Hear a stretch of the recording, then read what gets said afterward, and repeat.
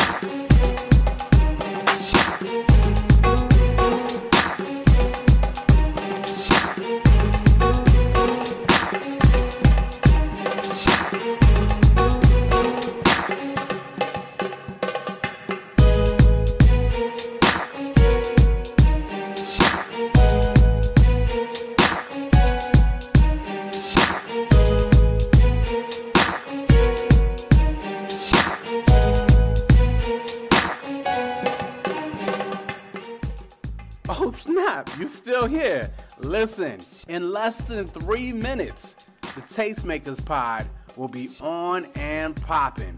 Don't miss Bree, Quote, Trish, and Corey talking about the hottest topics in culture. Again, less than 3 minutes. Make sure to stick with us.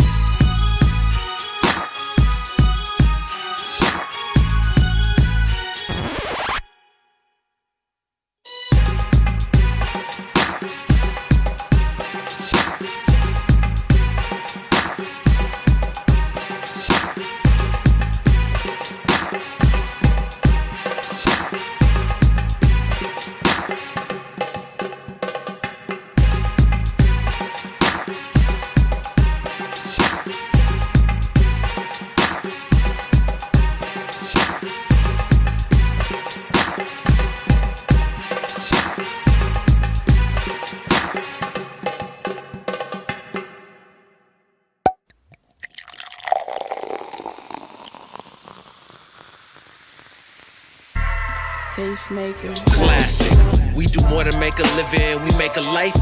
When everything is dark, we are the light. We are the tastemakers. Aight. Let tomorrow tell the stories that we make tonight. I told y'all, patience is a virtue. This is what perseverance will get you. In just 60 seconds, you will be live with the Tastemakers pod. Again, appreciate you guys tuning in, and we'll see you soon. For the new tastemakers, sommeliers came out to play. Classics in the current day. For the movers and shakers. For the new tastemakers, sommeliers came out to play. Classics in the current day.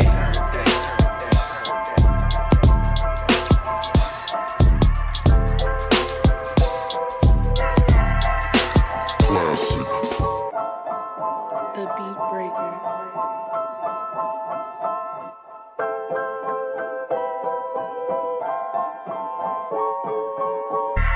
Tastemakers.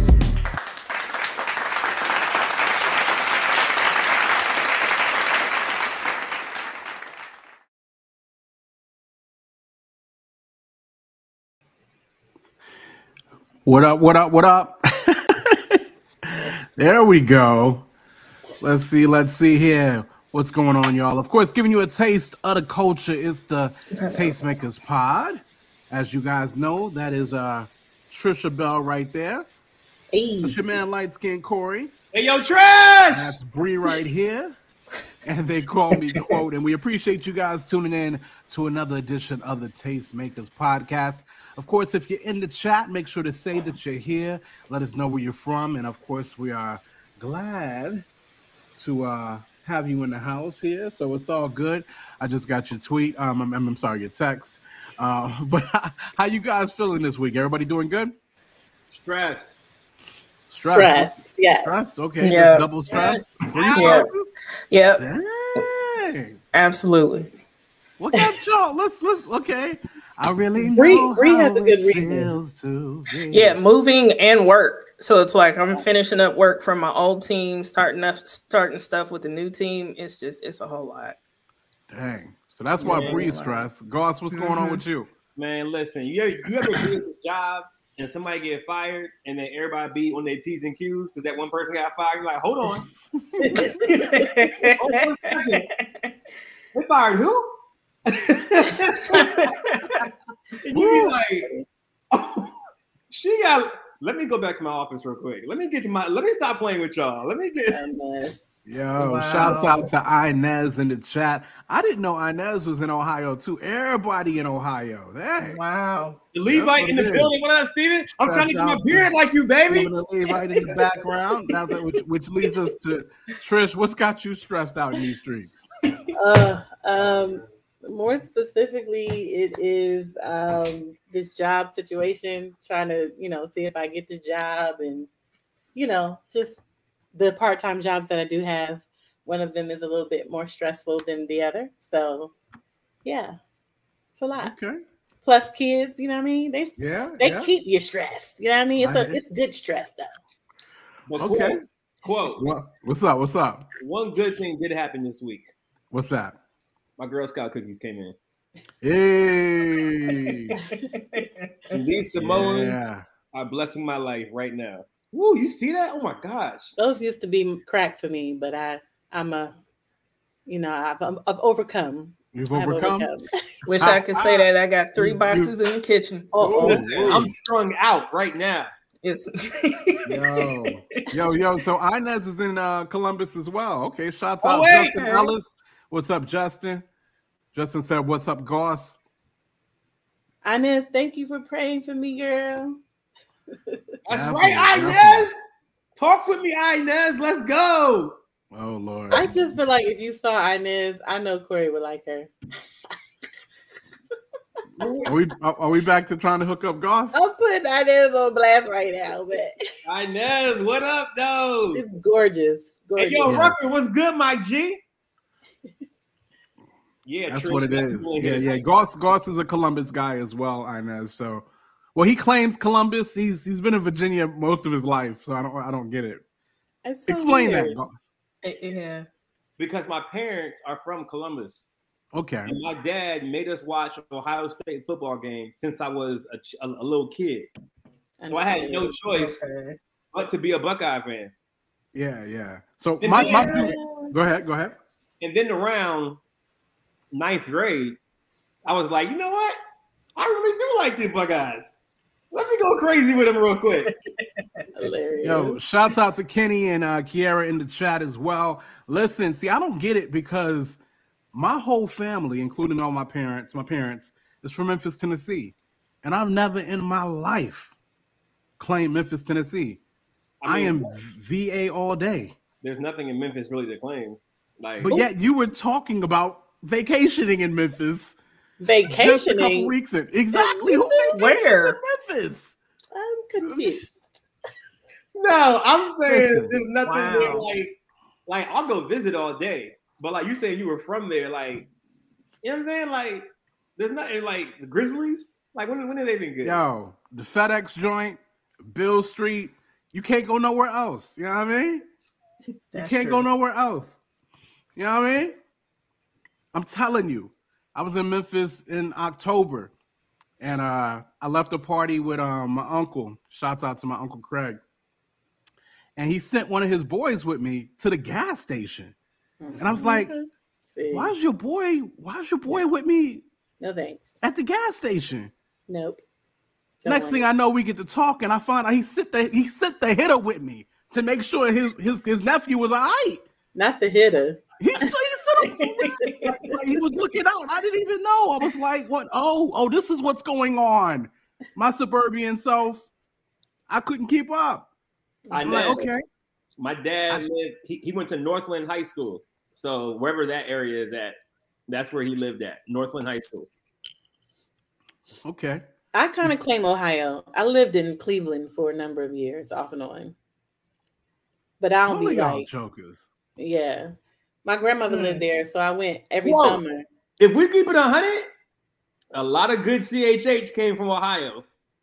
I'm not saying that's not the case. Yeah, that's true. Legends came from Ohio. If we keep it in the I'm not saying that's not the case. I got no step on CHH State. I got no shade. I mean, you got K Drama, you got D Mob, you got Swoop. Swoop in Ohio. Yeah. You got Christian. You got Taylor. Yavez. You got Yavez. Rack people. Yeah. Slingshot. Yavez was Slingshot. That was his camp. We got a lot of people, bro. Yeah, Taylor? Oh my goodness. Who? I already said Taylor. Okay. Anyway. I know Taylor Gray. I thought you said somebody else. I was like, who?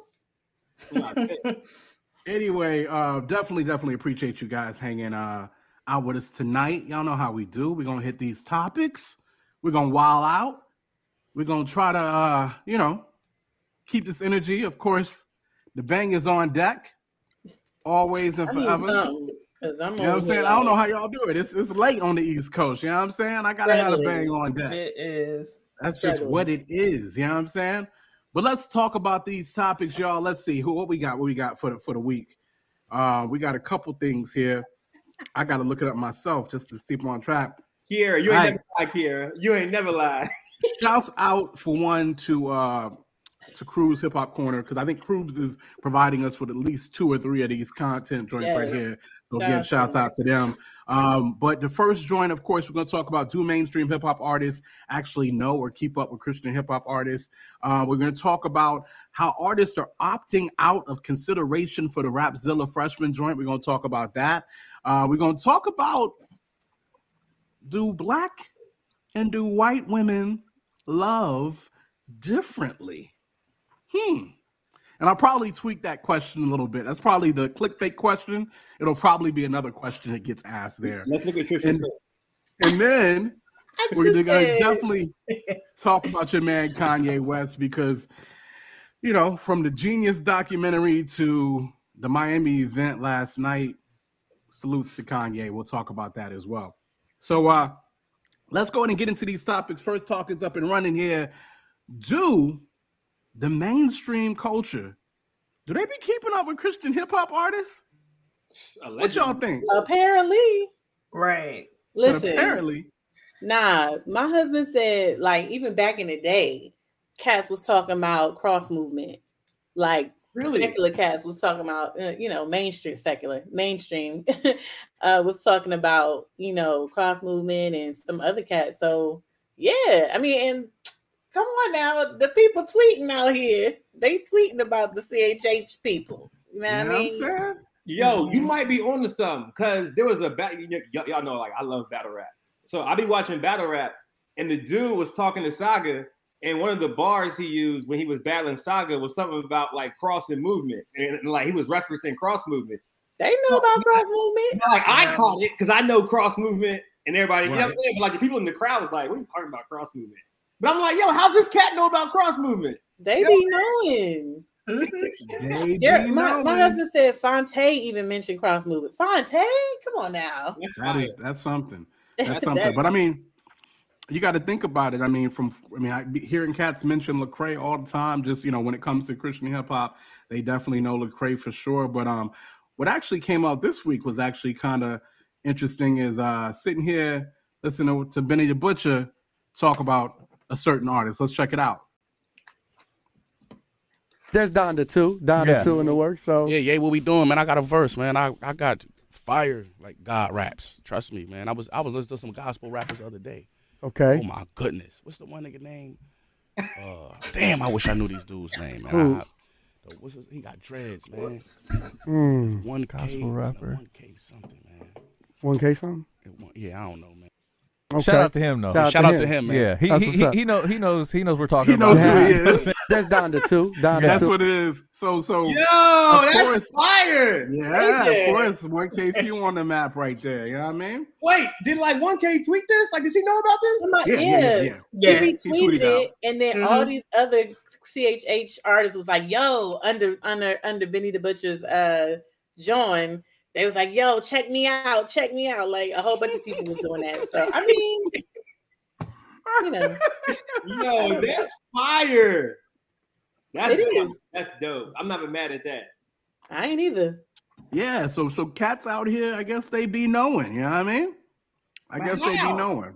How do they like? Because look, first of all, Lecrae is like the biggest name in CHH, and he's worked with a bunch Grammy of Award winning, mainstream. Yeah, he's #1 on Billboard. So cats know Cray. That's yeah, true. That's true. So, and 1K Few is with Lecrae, so Right. you know, naturally they're gonna know. Yeah, I think cats is definitely feeling 1K overall though in general. Yeah, I feel like a lot of cats been checking for 1K lately. Like K took a step. He took a step with the last Lecrae and him project, maybe, and I'm very interested to see what the next project is going to look like. So definitely keeping it looking out for 1K. But I'm gonna be honest with you, I feel like Christian hip hop has been on par for the last 2 or 3 years anyway. So, I mean, it's just I think cats be knowing. I've been waiting. Sonically, they have stepped the game all the way up, and I think that's. I mean, even though people knew about cross movement, I think like CHH rappers are actually in the conversation a little bit, at least a little bit.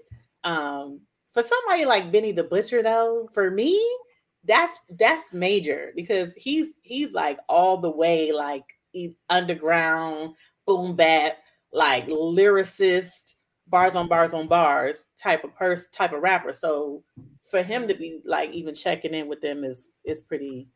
Yo, who was the one that Truth offended back in the day? Nick Cannon? No. What? Oh, do the math. MF Doom? No. Somebody wanted to record with Truth in the game. I want to say it was like maybe like Tech 9 or something like that. Yeah, Tech 9. Okay, Tech 9. It was Tech 9. Yeah, so Tech 9 wanted to get up with Truth, and looks like Truth shut that down all the way down. You know what I mean? And I'm not sure how much conversation took place, but it seemed like Truth was just like, nah, so that's not happening. But I mean, I don't know. I don't know how did that, how the conversation really took place there. But shouts out to my man Kenny in the chats as well. So that's definitely one thing there. Also, I don't know if you remember when KRS was making his tour, because I want to say KRS tried to get with Cross Movement, and I want to say that didn't really work. Word? So KRS ended up recording a joint with Tunnel Rats back in the day as well. I think I remember hearing about that. Yep. And it was. I think. Oh yeah, CHH show well Cross Movement specifically did not mix with mainstream artists at all. Right. Facts. So Interesting. They should have did that though. Sorry, that. No, for real. Missed out. They missed out. Y'all don't remember when KRS put up that Christian album? And it was solid. Christian album. Yeah. It was. I remember seeing it in Christian bookstores. I was just like, "Wait, what?" Yeah. Don't get me wrong. He eventually started floating into some other stuff. Yeah, I was about to say. I thought he was like on some other stuff. Yeah. But it was very, very spiritually minded. Thank you, Stephen the Levite. Thank you. He be knowing all this. He be knowing. That's my historian right there. Yeah. And of course, T-Bone always had them joints with a lot of West Coast cats. He would do some mainstream features and whatnot. He did a joint with KRS. I want to say he did a joint with was it Tech 9? It was somebody on the West Coast. Some other West Coast cats as well. So So yeah, so that's what it is. So the thing is, apparently they be knowing. Mm-hmm.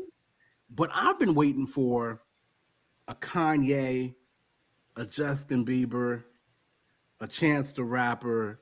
Like, if you know, why don't you? It was Mac 10. Kenny, shouts out T-Bone and Mac 10 back then. Yes, sir. If you be knowing, why you don't put on just a little bit? I mean, it's just. Well, Lecrae did say he turned down a tour with Justin Bieber. So Bieber tried to put him on. Yes. Really? You don't remember that interview? I don't. I don't either. It was him and Andy Mineo. Well, I want to say it was Andy's podcast. I don't know whose podcast it was. And he was like, and he said he was prioritizing his family at the time. So he turned the tour with Bieber because he had just got off another tour. So he was like, yo, I turned it down because, you know, I'm trying to be my family. I'm not really trying to tour right now, like for real. That makes sense. So yeah. Wow. So he was like, but the offer was out there from what he was saying. Really? But I don't think Kanye knows about Christian hip hop. I think he knows Christian people who do regular hip hop. But I don't like, because y'all know Kanye be in his own world. He do. So he definitely do be in his own world. That, like, you know what I'm saying? Like, he probably don't even know that there's a whole entire genre of Christian hip hop. You know what I mean? Yeah. But like, once he discovers it, I can see him going crazy. Maybe. Possibly. I feel like, I don't know. Somebody did mention I feel like Ye know. Yeah, somebody said Craig is hinted on waiting on Kanye vocals. Now that's interesting. I think he was joking. I want to say I remember that, but I want to say he was joking at that time. Emma Sachs, I probably just murdered your name. But these cats that know Lecrae, they don't know Trip Lee. Like, they don't know, like, Truth. You know what I'm saying? No, I feel you. They don't know the genre of Christian hip hop. They just know, Lecrae, he's that Christian dude that raps. You know what I'm saying? Like, I don't think they know the extent of it's a whole community out here. Cool. J. Cole. Sorry. Well, y'all let me know in the chat, man. What do y'all think about that whole Christian secular divide? Is it okay for your favorite Christian hip hop artist to be on a mainstream artist track? Is it okay for your mainstream artist Joker to be on a Christian hip hop track? Like, what do you guys think about that in the chat? And while we're waiting on the chat to answer that question, Brina, what do you think about that? I mean, wasn't John Legend on Lecrae's last album? He was. I mean, great track. It was Waka Flocka. Yeah. So hold on, Waka was on. He was say amen. Oh yeah. Yeah. Big Crit too on Crit's been on Crazy joint. Crit got a joint with Corinne Hawthorne right now. Yes, he does. I keep saying I'm gonna listen to that track, and I don't, which makes me think I did hear that track, and it just wasn't as hot as I wanted it to be. But yeah, I gotta check that track out to be sure. Goss, what you think about that whole mainstream secular situation? I think I like it because I want it to be okay, but I'm not sure if it's okay. Yo, everything in me wants it to be okay. But I'm trying to exegete what the scriptures mean when they say, you know, that we shouldn't do that. Light shouldn't fellowship with darkness, yada, yada, yada. I'm trying to be like, what does this mean? Like, does doing a song with them mean that? Does partnering, like it says we shouldn't partner because we're unequally yoked and that kind of thing. Does that, like, do I take this for what Cross Movement says it means? Or do I take this for how Lecrae explained it and why it's okay? Or do I take this for what Swoop said? Because Swoop did a whole 30-minute sermon called David and Donda. And he explained why it was okay and did it at my church. I remember that. I'm confused, but I'm going to lean towards it's okay because Lecrae's doing it. So it's okay because Lecrae's doing it. Trisha, what you think about it? I totally think it's fine. The thing about like that, like being unequally yoked, is more so referring to like, you know, like you doing life with somebody that's not equally yoked with you. Like, you're not doing life with these people. This is a job. Like, it's a job. And for Christians who do it, it's also part of their ministry as well. And so I think, like, just doing a song with somebody, I mean, look, I always take this analogy. Lawyers, Christian lawyers, right? They work with unbelievers on a regular basis. Christian workers who do things that aren't Christian work with unbelievers on a regular basis. So it's not like, it's the same thing. Like, I know people be like, oh no, it's different. I'm like, no, show me how it's different.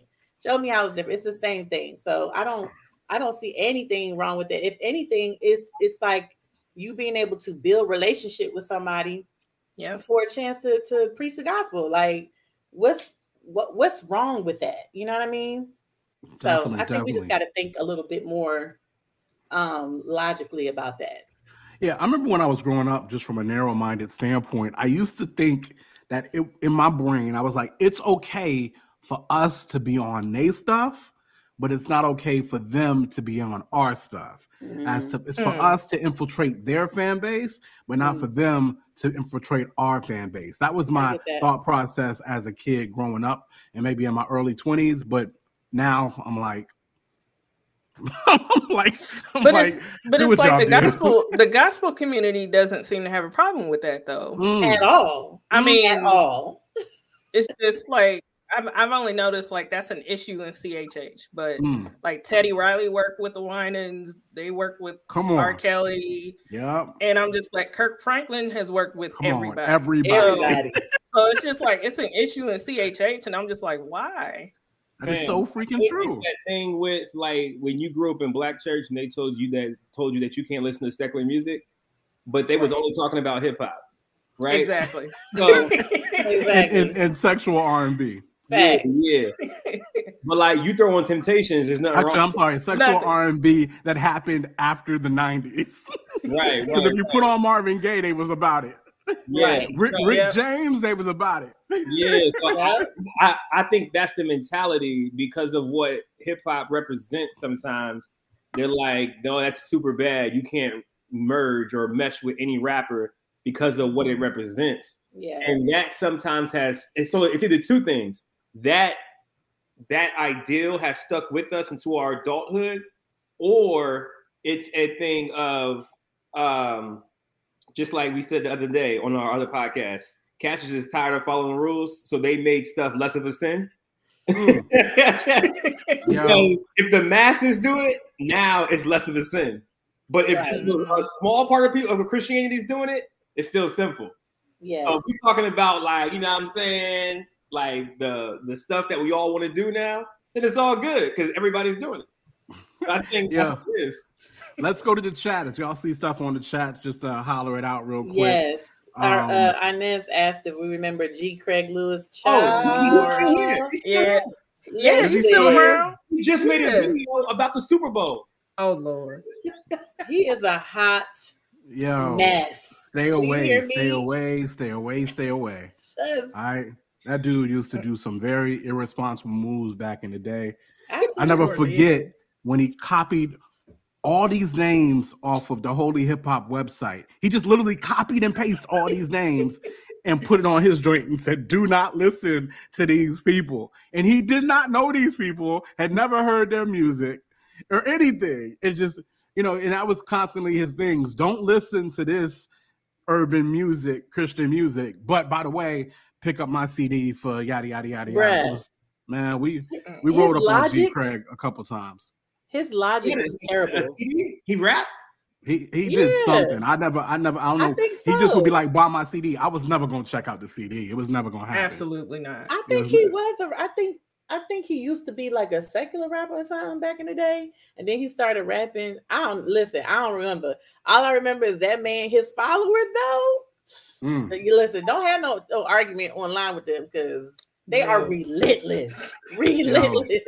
Inez was like, yo, Kirk Franklin got ripped a new one back in the day for that. And he did, but for real, the ones that really got ripped a new one back then, and the cats don't even be shouting out like BB and CC used to get sure did. New ones, I mean, like for real. Cats was always coming at BB&C. So shout out to Stephen and Levite.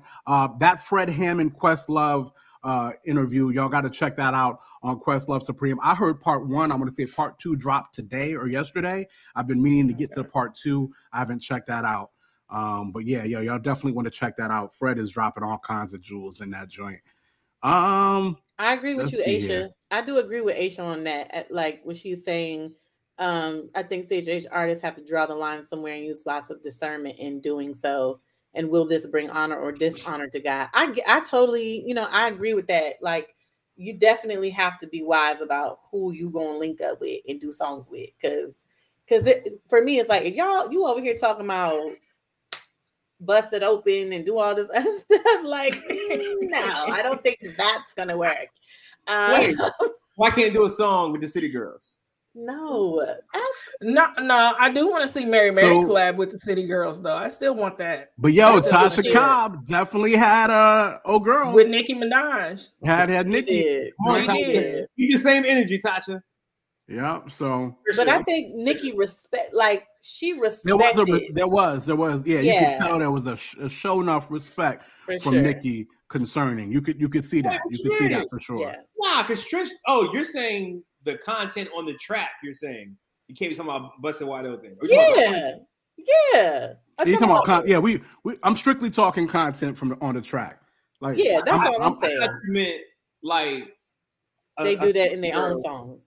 Yeah, and then you can't go do a song. No. I'm not saying that. I'm saying on the track that you're specifically as the CHH artist is going to be on with this person. Like, it ain't gonna match. It ain't gonna work. I don't know. I don't get mad at mainstream people for rapping or singing about some garbage stuff and then turn it around and do a gospel joint or whatever. I don't get mad at them for that, because at the end of the day, they was placed on this earth to praise God. You know what I mean? Mm-hmm. So what, you gonna just get in the way of that? You know what I'm saying? Like, nah, I ain't gonna do that. So yes, Toby, I was gonna say this earlier too. Toby did he's done tracks with everybody, and he's not necessarily CHH, but he's a Christian rapper. So like nobody had nothing to say to Toby because he's not labeled CHH. I think he gets away with more than anybody else. Definitely. I mean, I hate to say it, but it was a wise thing for him to do, and I don't think Dizzle was one of the cats that said early in the game he tried to reach out to Toby and be like, "Yo, do not come this way." Do not come this way. And I know even as promoters, you know what I mean? I know I've reached out to him for different events that me and Goss had. And I reached out to Toby like, "Yo, we want to have you at this Christian show." And guess what I heard? Crickets. Because they warned that dude. They said, "Don't be out here rapping in a bunch of churches." They said, "Don't do it." So, like I said, everybody's got their place. Everybody's got their different purpose, their different graces. You know what I mean? But I get it. You know, if you want to do the Christian hip hop thing, do the Christian hip hop thing. If that's what God is leading you. If you want to be a little bit more ambiguous, give me the word. Ambiguity? Thank you, Trisha. If you want to be more of that, ambiguous is what I'm looking for. Then definitely, you know, if as long as your conviction is what it is, you know, I ain't gonna hate on that. I think Asha said, "What did y'all think about the Snoop gospel album?" Heck no, Snoop's gospel album was the epitome of appropriation. Ooh, wait, the epitome of appropriation. Appropriation of gospel? Is that yes. Absolutely. He had some joints on there, though. He sure did. Because Sunshine, I mean, in that record. You said what? Snoop was saying in that record about God. I mean, nope. I really didn't check it out like talking about. I might have listened to it all one time through.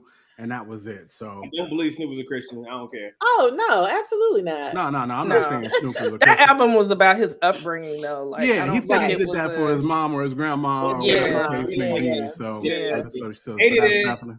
Yeah. Shout out to Charles Brown in the chat. Did you go back to Living Color? Yo, Men on Film hated it. Like, did you just do that? Shouts out to you. Shouts out to you. Well, that's what it is, y'all, about these mainstream cats checking out for these Christian hip hop artists. Let's go on to the next topic. Yo, so Artists is out here just opting out of Rapzilla freshman consideration. They's like, yo, we is out of here. We good. You know what, Rapzilla? We good. You know what I mean? Mm-mm. And of course, one of the main ones to do this was your girl Portia Love. And she put, yo, listen, I appreciate what they've done. It's just not fair for women to be supported only when they are popular.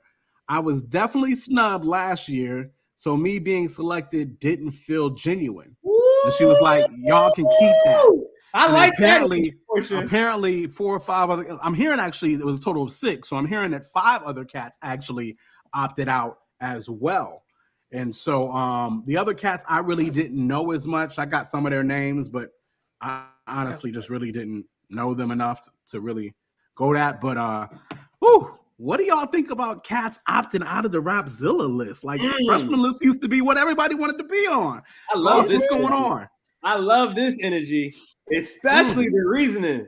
Nah, back then didn't want me. Now I'm hot. You all on me? Let's see. Listen. Portia, talk to these people. And she's right.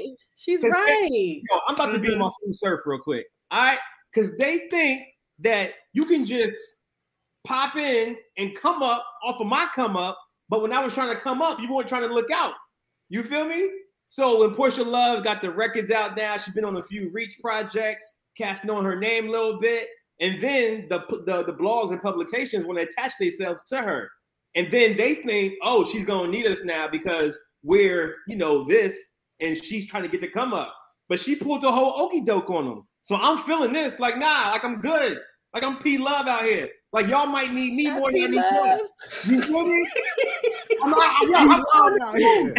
feeling this move, bro. Yo, Portia, holla at the kid. We can do this, yo. Listen. Like I'm sorry, I'm going crazy. You're mad excited. Let him use you. Feel me, right? Because this gives so much power to the artist, and it also makes people raise their eyebrows like, oh, we can do this? We can opt out of the most popular Christian hip hop blog, and we don't have to. We don't need them. Oh wow! And I can still because okay, for Christian hip hop, this is when Source Magazine was a thing. This is like trying to get XXL. This is like saying, hey, I don't need your freshman 15. I don't want to do none of that stuff. I'm good. Mm-hmm. You know what I mean? Like that's the equivalent to what it is for Christian hip hop. So to make a statement like that, 1 is major in itself. And then 2, to be a female and make that statement. Woo! I'm loving all this energy. Yo, tell Portia, call me Portia. We can make that. Yeah, no, that's definitely what it is, no doubt. Bree, what did you think about that? Well, when I saw Portia's comment, I thought that was, I understood why she declined. I'd still like to see why the others did, though. Yeah, no, I like that was what. Yeah, that's what I was wondering about. Some of the other names, because I don't know these cats: Gabby Callwood, Caleb Gordon, Drew Barclay, Henrik. These are some of the other names. That too? Yeah. Wow. Caleb Gordon, I think I do know that name. Yeah. And Gabby she's a famous TikToker. I saw her on TikTok months ago, and I was like, oh snap, she dope. But she's like gaining an audience quickly. Yeah, crazy. So I think she probably felt the same way. Like, I don't really need this. Like, that's just taking the power back, bro. And Jude is a producer for a lot of cats that have been on Reach Records, and so I feel like he's already doing his thing, and you know what I mean. So it's kind of like maybe some of them, I don't know, maybe some of them backed up because they want to let others get the place. I don't know. Who knows? And let me be clear too. Like, when I gave my whole entire spiel, I'm not throwing a shot at Rapzilla saying that they're no longer relevant or nothing like that. But I just like it when the playing field is equal now, where artists have the ability to say, I don't have to do this. I don't want to do this, and I necessarily don't need it anymore. Because love the Rapzilla. They post our stuff on Domination every year. You know what I'm saying? They do what they do. And they get the stuff out there that needs to get out there. But I'm saying from the standpoint of it's not a thing of you have to do this or you won't succeed, right? Right. Because that's how it kind of feels like sometimes. So that's what I'm saying when I like I'm happy because it's more power to the artists than it is the blogs. Feel me? Yeah, and so well, go ahead. You about to say something, Trish? Yeah, I just wanted to.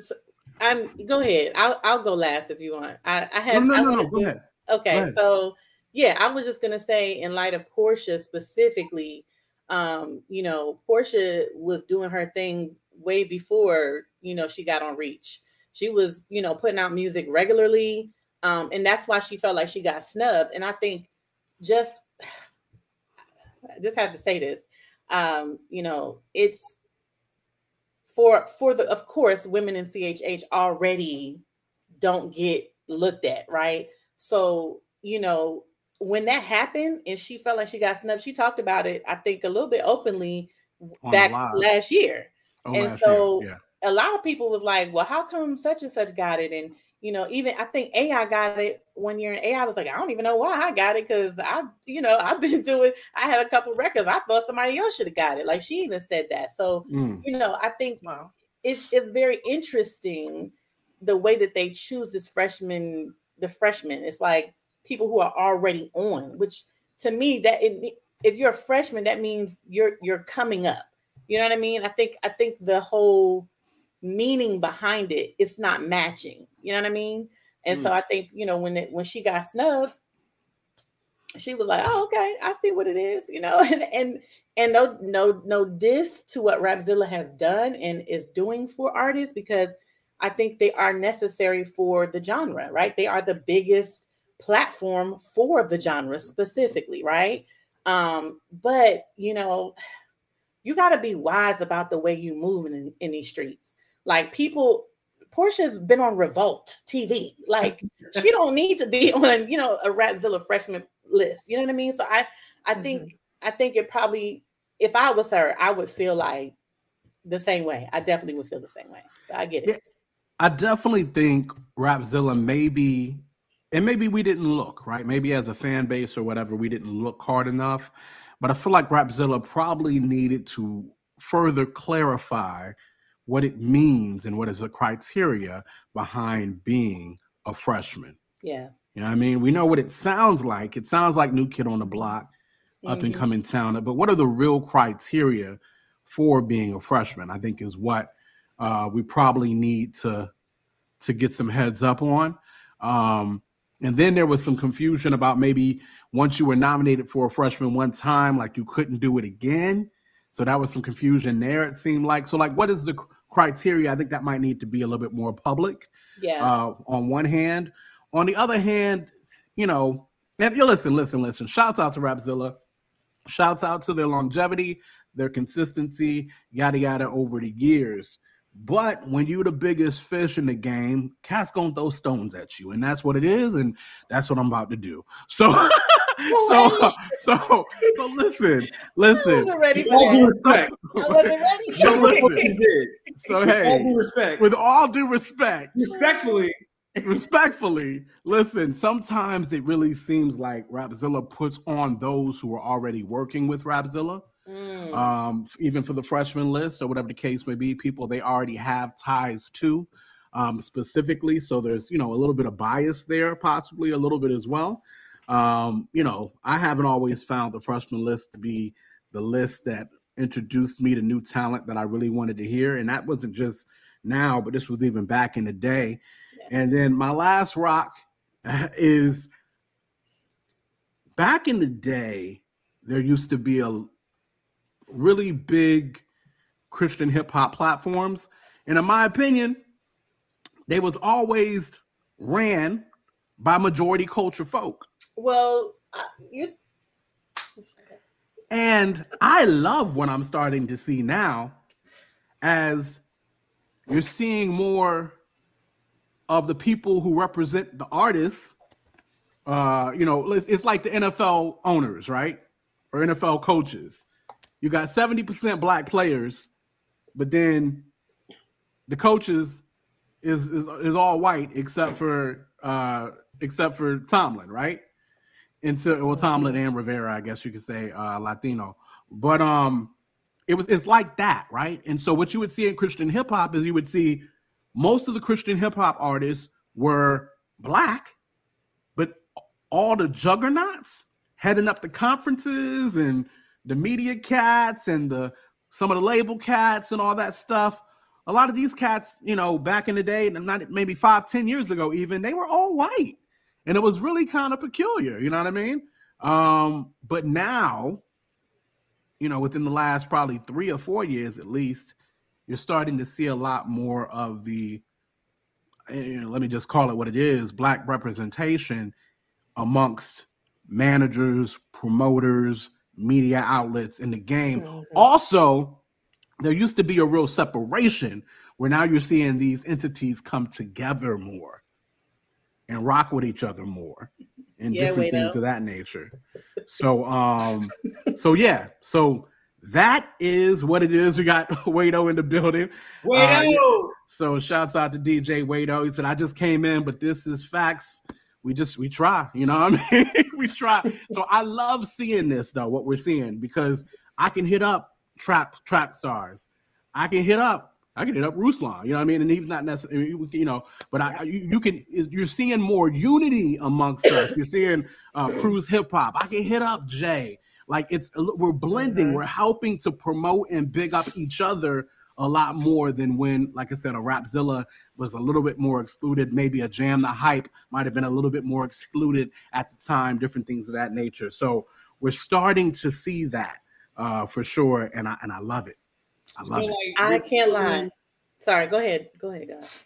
Remember when New York hip hop was like running everything, like back in like 90s, 2000s, and then like out of nowhere the South just came up, and everybody started sounding like the South. Everybody wanted to work with cats in the South. Still, it was crazy, right? That is true. Still, because the South got it that they had to stick together in order to beat this juggernaut up in New York. Yeah. So everybody in New York, everybody in the South was going crazy. Like, and then you start seeing artists just pop, pop, pop, go crazy all over, simply because it was, we're going to stick together and we're going to do what we got to do and we're going to hold it down, especially in Atlanta. You know what I'm saying? Definitely. So I think that's what it is with the Tastemakers, the Track Stars, Cruise Hip Hop, and then all the other stuff going on. And you got the juggernaut that is Rapzilla. Respectfully to them, they've been doing their thing for a minute, but that's like New York hip hop, and we like the South right now. I think your analogy is factual. I absolutely hate your analogy as an East Coast head.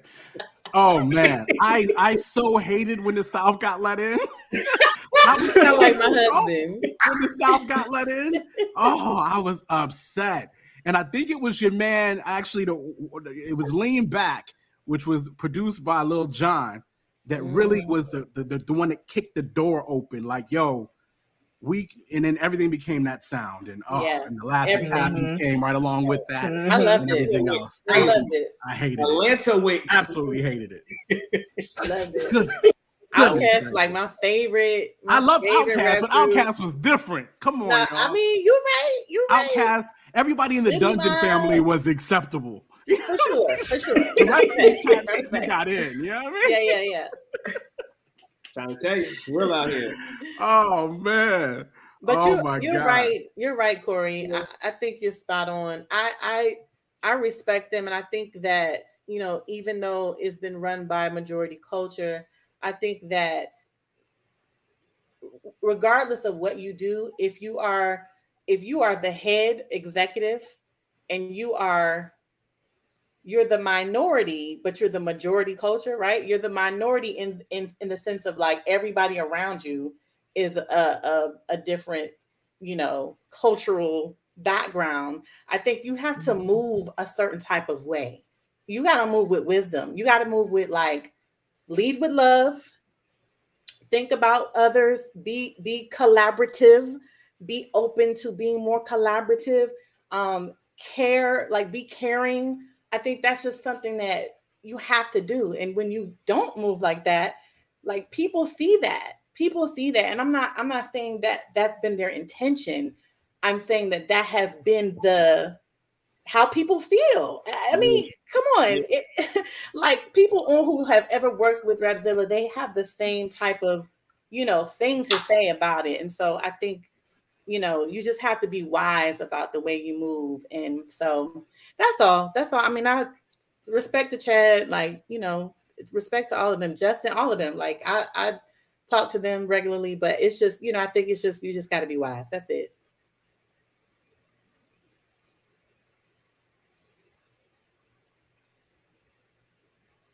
Cole, I can't hear you. Yeah, y'all hear me?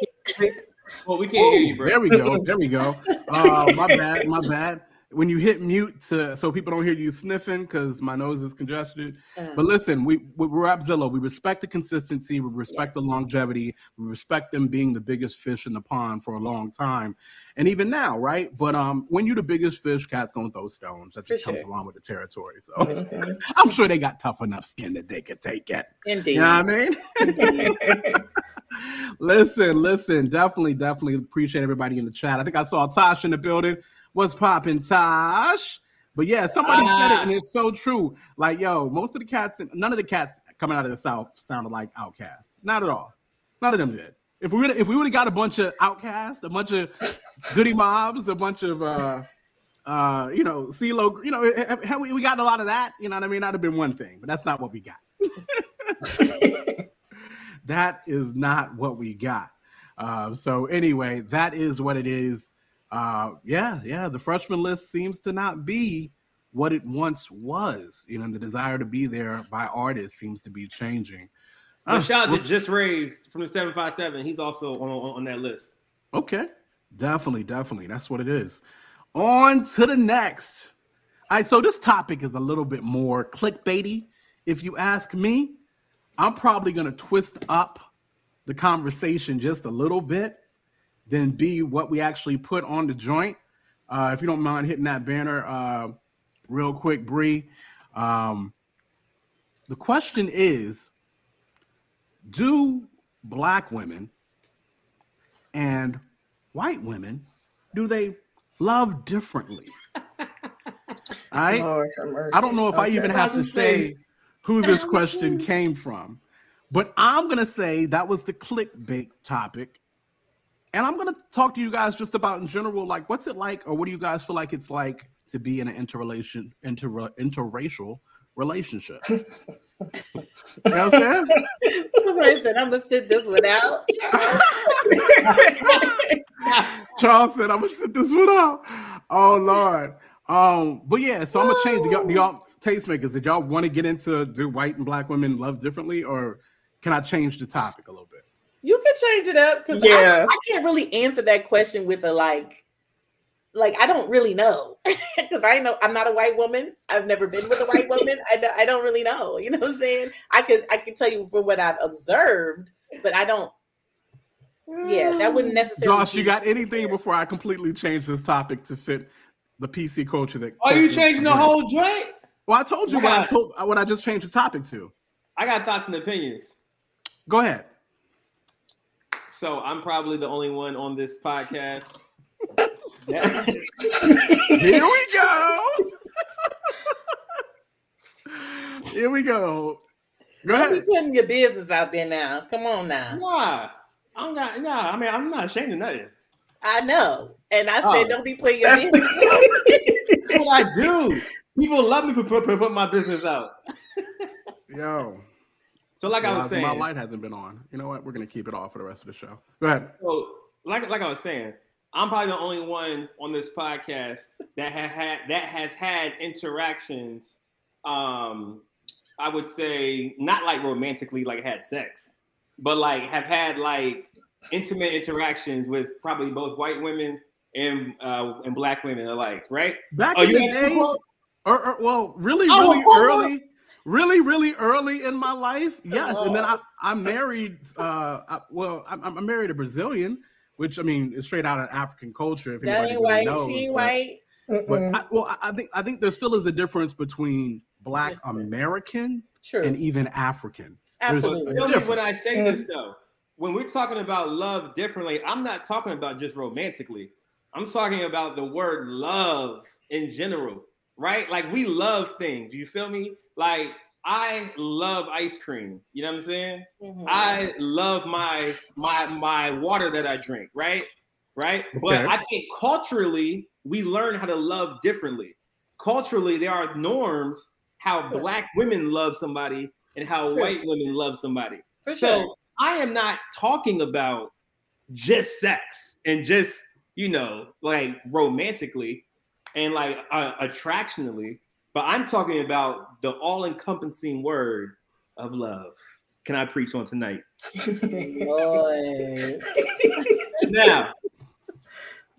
Now, here come here.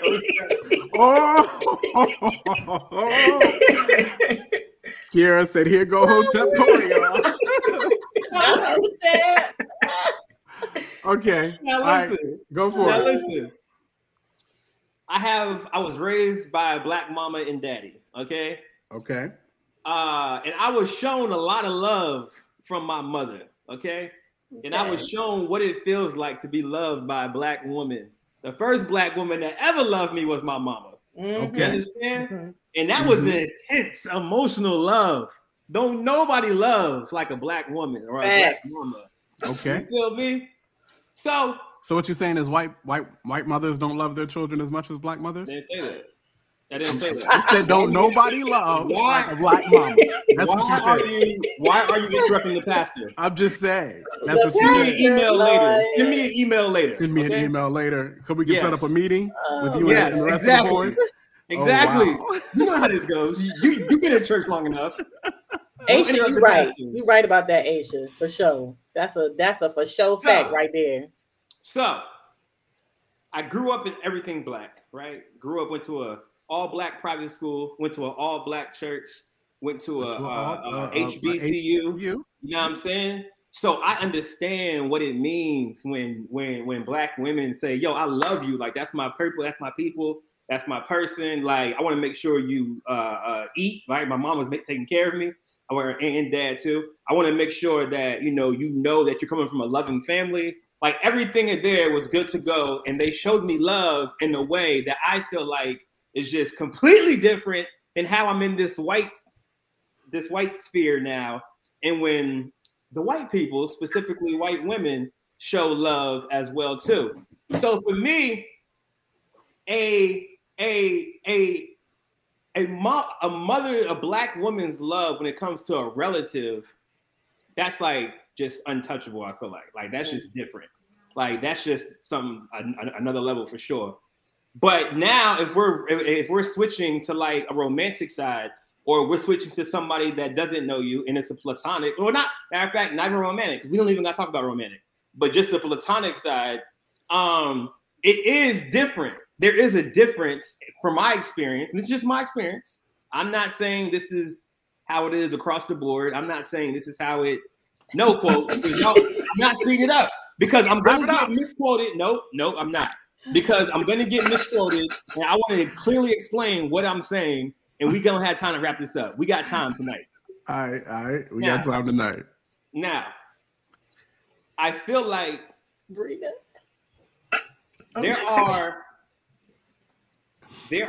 is a different way that you are treated and that you are heralded, if you will.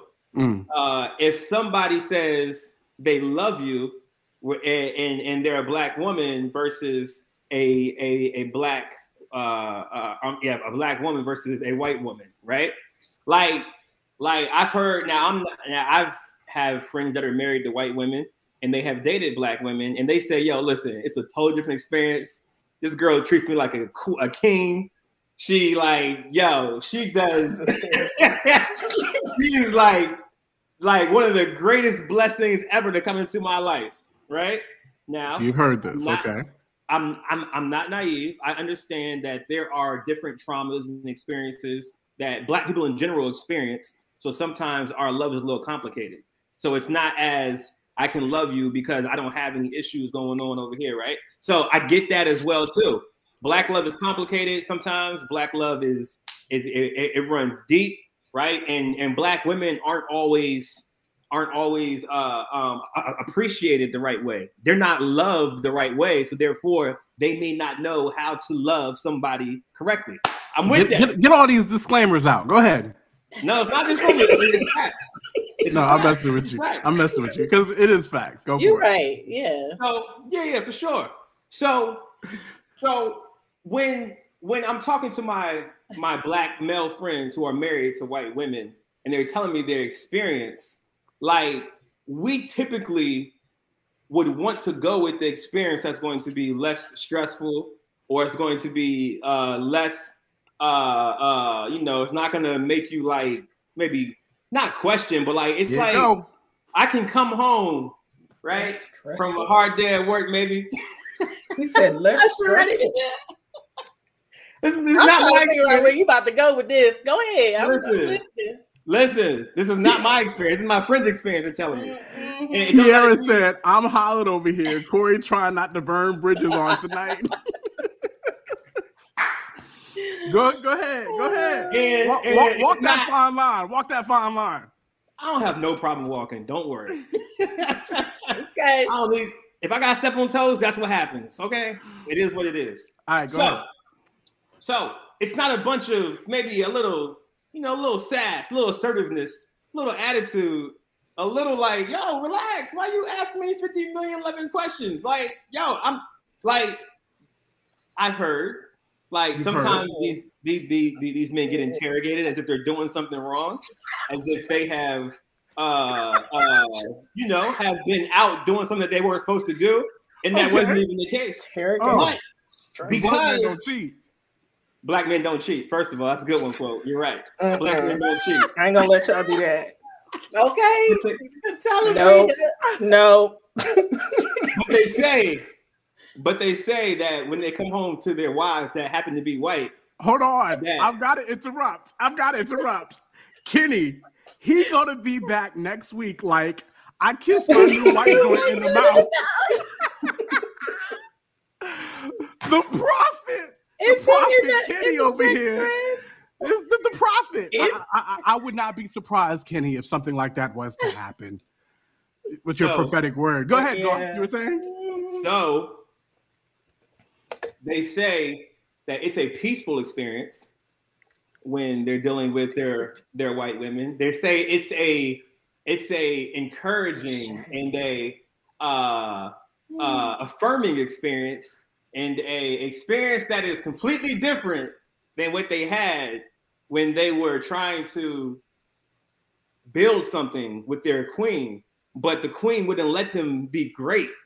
And the queen didn't necessarily understand them the way that they needed to be understood in that moment. Now, for me, now I'm not saying that I wouldn't. I'm just saying I'm giving you opinions of what my brothers who are dating white women. And that's right. Put the onus on them, not you. Go ahead. No, but I'm not mad. So no. I'm joking. So now back to me, right? So being in these spaces now where I'm not like, like doing crazy stuff as far as like, I'm not like dating. I shouldn't say crazy. I'm not doing things because that sounds bad. I'm winding. Right, exactly. Like I'm not in a relationship romantically with the white woman, but I am in a relationships with the white culture, which involves women, right? So with that, I do sense some of what they're saying simply because I experienced it where I go at and things that and people I'm around and my job and things like that. And it is a little different. You don't have to be challenged. No, it's not about being challenged. Okay. Why am I getting challenged for something that I'm not doing? If I no, tell you I'm not, no. Again, because black men don't cheat. Not even cheating. No. We're not talking about cheating. What I'm saying, let me ask you, are you feeling, you're saying that it's different. Do you mean different by easier to be around women who are white than black women? Let's just say it. I mean, we got to tiptoe around it. Right. Is that what you're saying? No, I wouldn't say easier. I would say it's a, because I think they're both not hard necessarily. But I would say, in my experience, it is a more, what's the word I want to use? I probably need to read more books. It is a more, Are you going to say uplifting or affirming, or what are you going to say? Like you feel like yo, like I can trusting? Do like what I need to do. Like I don't have to worry about like her questioning what I'm doing. Or I don't gotta worry about her like thinking I'm doing something wrong when I'm not. I don't gotta worry about a lot of like just different things that sometimes you have to worry about with other cultures. Like what?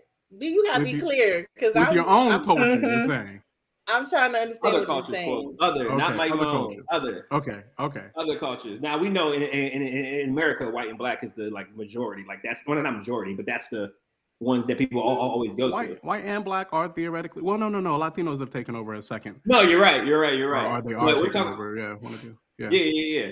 But I'm just saying, yes, I do believe they love differently, but there is factors to why they love differently. You know what I'm saying? Like I'm okay. I hear that you said that a couple times. Like, can you give examples? Because I think that's where I'm like, so I'm trying. I think the example he gave was that. Okay, I'll give one. I'm sorry. I feel like they cater. You all out. They cater. They cater better to the relationship. Cater? In what ways? They cater better to the relationship not better, differently than they cater differently to the relationship that they're currently in. So like again, I'm not in a relationship with a white woman, but I'm in a relationship with white people, and some of them happen to be women, right? Mm-hmm. So when I go to work, it's a thing of, hey, whatever you need, we're gonna make it happen. Like that's the vibe. Like whatever you need done, like we're gonna try and make this happen for you. And it's not I'm not doing that. Or listen, we only gonna do this. Like it's a more what's the word? It's a more easier. I feel like you're trying to say easier, less challenging. It's not easy though. It's not easy because it's not easy. He already said less stressful. Less stressful. Okay. I heard that. Stressful. It didn't know it for real. He said catering. He did. Yeah. So catering's one. I feel like they're like Karen is stupid. Go ahead. What'd she say? Go ahead. Karen said, so is this a resource issue? Not a resource issue. So yeah, I'll use the example of catering as one. And then I'll think of some more as y'all reply to what I'm saying. Go ahead, Dale. So, I mean, come on. I mean, so what Goss is obviously talking about is a trope that we've heard for years, right? This is the stereotype of what we're talking about is nothing new, right? Everybody knows what is being said. No, yay, right? The stereotype. We're not saying. I think that I know the stereotype, but I think I was trying to get a more clear reason from Corey as to why it's different. And like, it's hard being a black woman and hearing a black man say that about like, it's less stressful around white women. So I hear that it's hard, but what if, and of course, none of this is 100%. We're dealing in generalities or whatever the case may be. Yeah. What if? Like Tasha, I'm not saying, or Trisha, I'm not saying that you're stressful to like people. No, I know you're not. What if what he's saying from his friends' perspectives is true to them? And my perspective too, as far as working with them in not romantic relationships, but just like working in relationships with them. Yeah, I mean, I think when I think clearly about it, you know, I feel like even I grew up in more white spaces. So I was always the minority, always, up until probably college. So I have it just hits different for me. What's money got to do here? No, it just hits different for me because I've been you know what? I ain't gonna talk about this. Because I feel like it could go to the left. But it's triggering a little bit. I'll say that it's triggering a little bit, like, because when you try to cater to people, right? Because I feel like I've always been, and I know you're not talking about me specifically, but I know many other Black women who have felt the way that I feel. You know what I mean? And so which is, you were saying? Just having to be catering to them and to others, Black, white, whoever, just because and people not catering back. And absolutely. So I think like hearing you say that is kind of like a punch to the gut. Like, wait, got what? you. You know For reference, again, he was speaking for a friend. Right. Okay. But he said, but he also said for himself. He also but Patricia.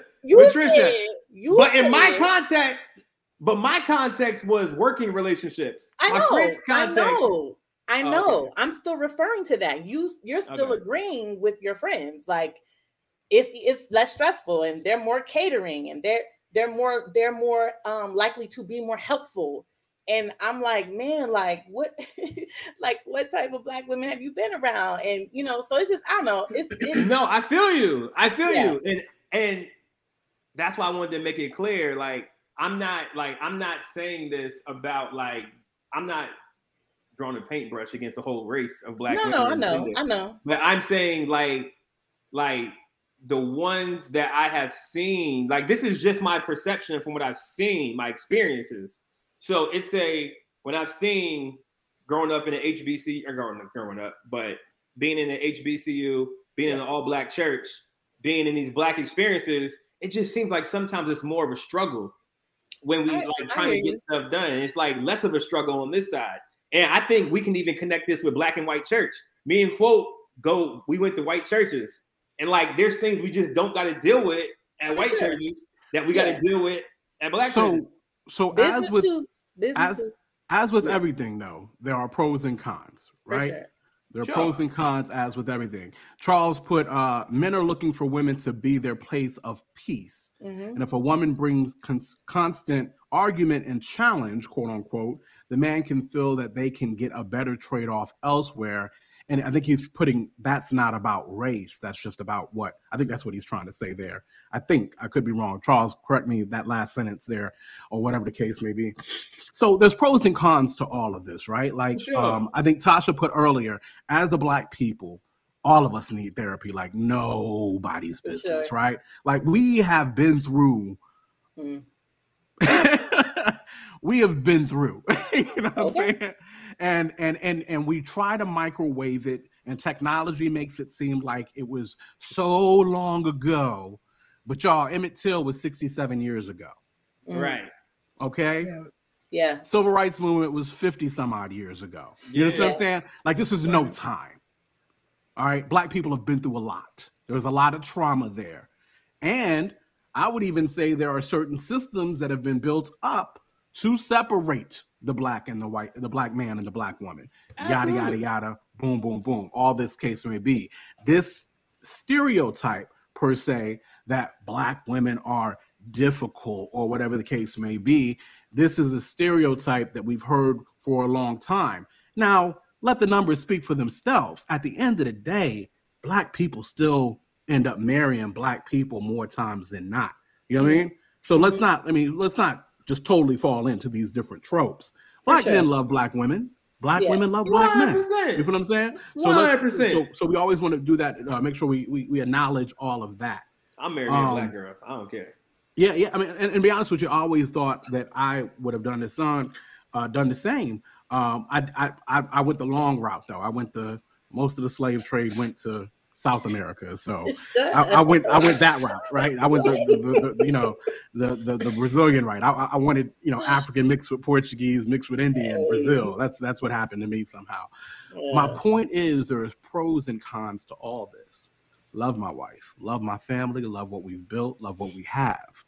But you have to understand, there are some things, some blackity black things, Black American things, because let's not get this twisted. We're talking Black American. We're not even necessarily talking a Black diaspora. You know what I'm saying? We're talking Black American, right? And so there are things as a black man married to a Brazilian woman that I can't culturally lean on because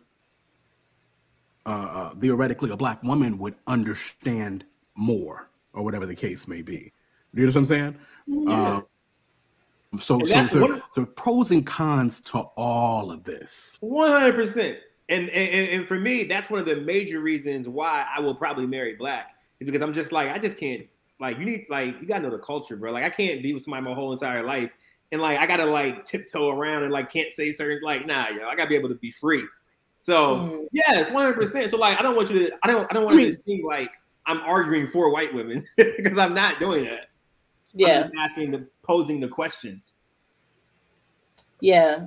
Taishan said, when you are a black Christian woman in white spaces, you are invisible. And I think I could definitely relate to that. Like growing up in white Christian schools in a Southern Baptist private Christian school in Biloxi, Mississippi, and they racist as jacks. I'm the only black kid in my class. And that always kind of being the case for me. Like when you said that, it just like, I was like, wait, like, right. You know, it just, you know, and that what she said, I resonate with that. You know what I mean? I don't know what it means to not be catering. You know what I'm saying? So it's like, and I know you're not talking about me specifically, but it's like, and I do know there are some women, black, white, Hispanic, who, you know, all different cultures who are very difficult, who can be difficult or challenging, who always are questioning or whatever. And I think that's just definitely based on your culture, based on the trauma you've experienced, your brokenness that has not been healed, you know, all of that, it plays a part. So I totally, and then I understand.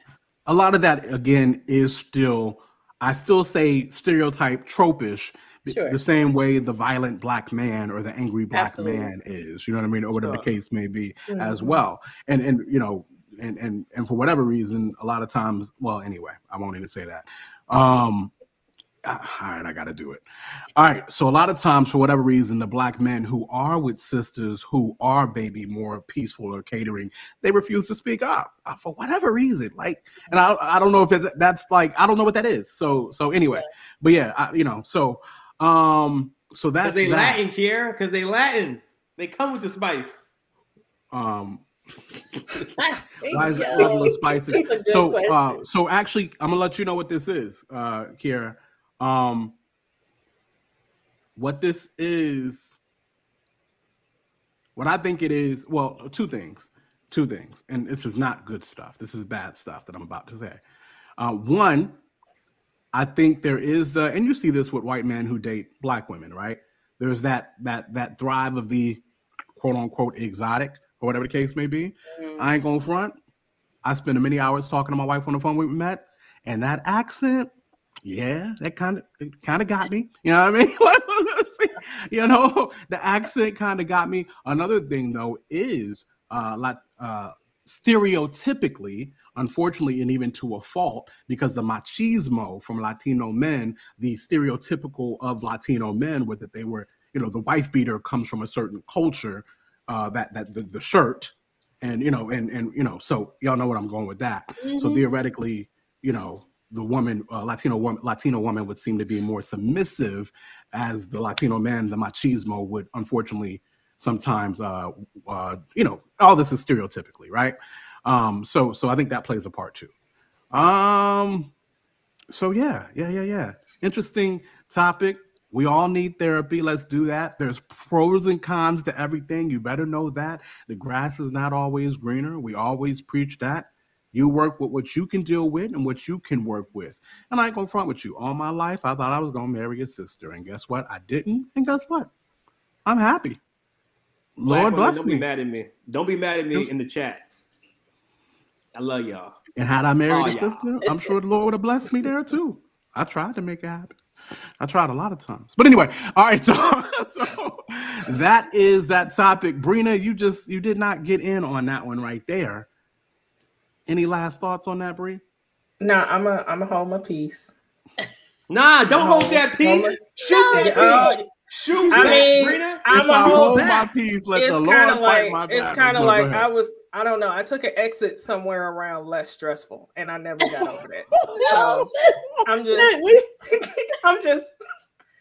I'm struggling. Jesus, you triggered. You was triggered, sis. I really I'm was. telling you. I've been in my feelings ever since. Me too. Brina, let's have a conversation. Oh Like, wow! nah, I'm done. So before we get out of this though, because Tasha's in the conversation, she said also men in the Black community raise and perpetuate the culture of expecting Black women to settle and putting their best foot forward for other women. So my question is, are they putting their best foot forward for other women, or have they already achieved certain levels of success? I think of your athletes and whatever the case may be. And now they're quote unquote in new circles. And then therefore that happens. Is it that they're putting their best foot forward for these other women, or have they already done what they needed to do and then I don't agree with that, Tash. That's my question. I agree with it. I do. Yeah. I mean, they're putting their best foot forward for these other women. Not that they've already achieved levels of success before these women came along. Not at all. The same way as y'all got hot about me saying what I said, like I could get hot about this, but I understand it's a conversation and this is y'all's opinion. So like I'm saying, like there has to be that same kind of energy going back and forth. So I vehemently disagree with what Tasha just said. But I get it. That's how y'all feel. All right. I think it's because that's what we see more often than not. Like, and what I saw was more the same thing. And that's I'm not saying that you're wrong because of your experience. Like that's your experience. This is our experience. Josh said, I'm not asking you, Corey. Exactly. I ain't dated a white girl since I was in 8th grade. So I'm in like the 6th or 7th grade. So I really don't know. I can't speak to it too much. Yes. I know. Asha, you are absolutely right. Black women should date outside their ethnicity. I do believe Black women at this time, it is definitely time to date. I mean, because y'all been holding on, and I appreciate y'all. I appreciate y'all for holding on for us. But at this point in time, please, if something comes across your way, do not turn it down because it ain't Black. I know what you want. I know. I mean, it's what I wanted too, but you better let the Lord come for you the way the Lord come for you. Listen, I'm telling you. A white dude treat you so good. Brina, go ahead, treat you so good, bro. A white dude treat you so good. Listen. Yeah, Bree, what you saying? I mean, you know, I dated a white guy once in college, and that was one experience. I was like, okay, he was cool, but I just like greens and cornbread, and so that's just what I got to stick with. That's just my preference. Why can't you still have greens and cornbread? I don't understand. Be the difference in seasoning. So you season it then. I was gonna say I see a lot more African women marrying white men, and I see the white men like adapting to their culture. Like, you know, I see them like cooking the meal, and then you see the white man eating it like, yo, this is so bomb, you know. And I think that's really dope for if it's, you know, I understand like Inez was saying, like, I've never dated a white guy either, but I'm very, very hesitant-y, which I get because it's like white man, Black woman. That just, when you think about it in today's society, you're like, nah, but Black lady, the Asian men is starting to step up too. I'm just saying. Absolutely, Asian, Hispanic, all Indian, they all are stepping up, and they like Black women. So I'm not saying there's anything wrong with it. I think it's just got to be the right person. I mean, I'm quarter Filipino, okay, so I can't even, you know, I'm not. I try to tell my single sisters like, yo, be open. You never know. Like a Filipino man, Filipinos are beautiful, okay, like. Give them a chance, you know, and they culturally, they kind of like Black people. So some cultures are very similar to African culture. So yeah, I don't know. I'm stressed. Can we move on? Yeah. Y'all are funny. Listen. But again, I go back to the numbers. At the end of the day, our people are still marrying our people at a high rate as they've been. You know what I mean? That hasn't changed as much as people act like it is. But again, do what you do. Took non-black men a while to step up because they are intimidated by the Mendigo myth. Hey. You know what I'm saying? So listen. Aisha, Our last topic. Said that, Aisha. The last topic of the night. I'm sorry, y'all got me in these comments. I know, I did. Oh, I'll Lord. get you, I did. Okay, they don't got the luxury like that. We got the luxury to choose. Go ahead. I'm sorry. That's okay. So, lastly, as we were running long, 1,000 views, only one of me. As Kanye said. Speaking of Kanye, you see that? I just transitioned. Kanye has had quite the week, or a couple weeks, right? I mean, Kanye's had quite the year, though, probably, going back to the first Donda and its releases. Of course, the divorce that's in progress between him and Kim, to the releasing of the Genius documentary on Netflix, and even the Miami release of Donda 2, with the whole event that we got to experience last night. Kanye is doing a lot. And hey, look, the title of the Netflix joint is called Genius. I've had cats debate me on whether or not he is or not. Listen, y'all, we can't deny the Kanye West experience and what he's attributed to the culture and to the music genre and how he's, you just can't deny that. But ultimately, let's go first to the Netflix documentary. Brina. Actually, I'm sorry, Trisha. I don't think I've called on you first this time yet around. Okay. Part 1 and part 2 of Showcase. What have you thought about this documentary? So I didn't get a chance to watch part 2. I'm so angry because I really wanted to. But my day has been crazy. So but part 1 though, oh my gosh, like part 1 meant so much for me as somebody who really struggles with confidence. It's just so inspiring just to watch, like, because a lot of people are like, oh, he arrogant, and that's debatable. He's could be, maybe not, we don't know, but I just love him. What is arrogant? There's levels. I just loved the way that his mother was just so encouraging and just like pouring into him, and just like that is what helps a child become a confident adult. And that's definitely something that I lacked. And so I think just watching that really inspired me to be even more encouraging to my children, children, and even like just like being more about myself. Like, yo, you can do this. Like the things that you feel like you can't do, you actually can do, because you're doing it. First of all, you're doing it, and you need to like big yourself up for the things you've accomplished. And that's what I do love about Kanye. He doesn't care about what anybody else thinks. And even when he was like getting snubbed the whole time, like nobody was taking him serious as a rapper, he's like, nah, I'm a rapper, bruh. Like I'm a beast. And look where it got him, And so he's just the going for what you really know that you want and deserve. Like that's the thing that I got from that part 1, So I love it. That's what it is. Brina, what you think about it? I did watch both parts, and thank you. You're welcome. I'm messing with you, Trish.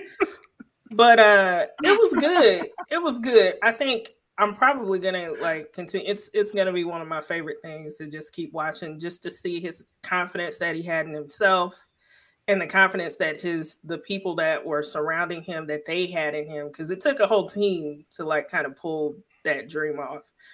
Just to see the footage of all the work that went into College Dropout, all the studio sessions, the features, how he got the studio time when Rockefeller was like, we're not giving you a budget for anything. Like it was it was refreshing to see. Yeah. But it was good. I loved it. That's what it is. Goss, what you think? Yo,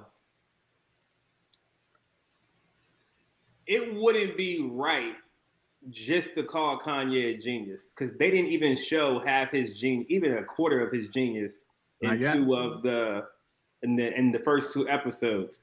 I would call that man a sage. That man is salutes. Ridiculous, bruh. Like, from the thoughts, it's so difficult. So as an artist, I record mad songs. I got mad songs up here. But when I record them, they sound totally different. and a lot of times they don't sound how I thought about it in here. So for him to be able to be like, this is how I think about it, and this is how it's coming out, and it comes out the same way that you think about it, that's incredible. Yeah. You know what I'm saying? First of all, from an artist standpoint, and then the confidence that my man displays and everything that he does, it could be garbage, but you can't tell him that. You feel me? Like, everything he does is fire, and he makes us believe that it's fire. You know what I'm saying? And then I love how he takes matters into his own hands. Feel me? He was like, yo, I'm going to go rap for Jay-Z. And he convinced Jay to put him on a verse, put him on the joint, right? Yep. And like Jay gave him a little pointer, boom, boom, boom, like do this, and he said it. And then he went in, and now he's on a Jay-Z project. Like, bruh, just the way that he, like, his no-quit attitude is just, like, so fire, bruh. And, like, his confidence and his, I don't even think it's arrogance. I feel like it's just, it's so, like, he's just a different guy.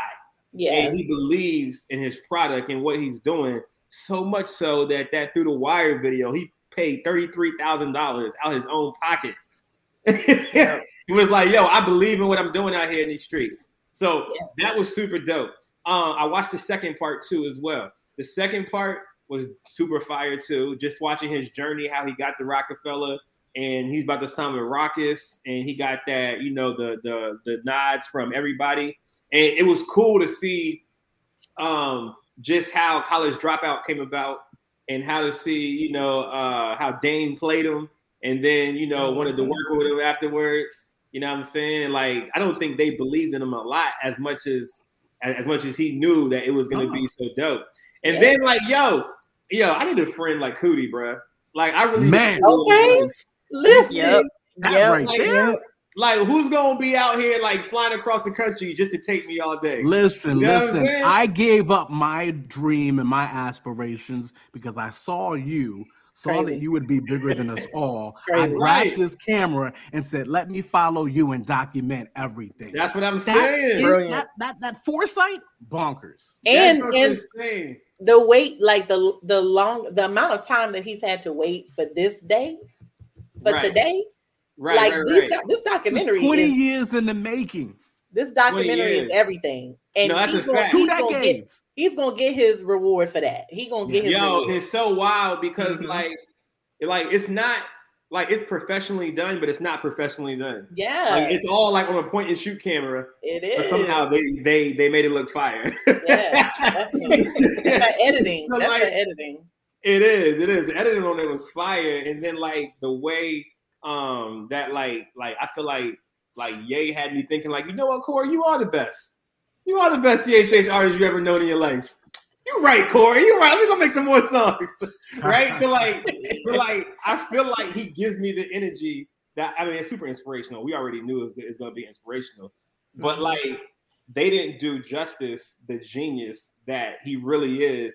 Like they made it like they didn't. I mean, they gave us the regular story. Like it was hard. It was difficult. Then he finally got a break because he believed in himself. But there's probably so much other stuff that they didn't get in there that like, you know, that probably really will look at and be like, yo, you're a genius. And like he was working with Jamie Foxx. That was so fire. And like we got to see how Slow Jams came about. This is crazy. Seeing how all this music came about is super fire. Yep. You know what I'm saying? He was getting cosigns from Scarface, from Jay-Z, from Ludacris. And like he would just like run up on him with his camera. And like they had no clue. You know, my man was in the doctor's office and dude was like, no, you can't film this. And he filmed it. Illegal. He said it's illegal.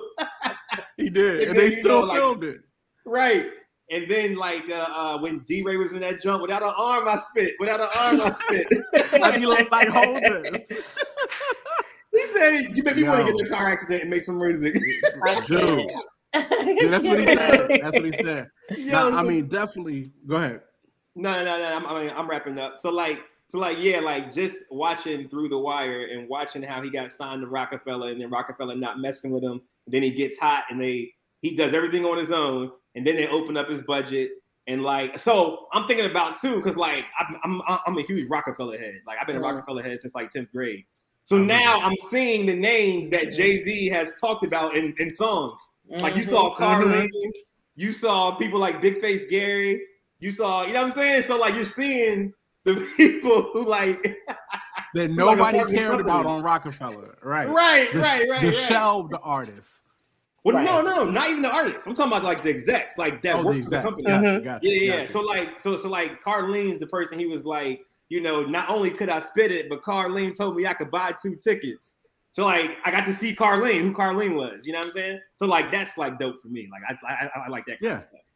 But like it was just it was just so dope. I can't wait for the third part. And then Jamal, you're so right, Jamal. You are so right, Jamal. Go ahead. Of course, there's some they talked about how there was some split between them at the end, and he was like he really didn't see Kanye after he blew up and got the Grammy and that kind of stuff. So I'm interested to see how Cootie ends up.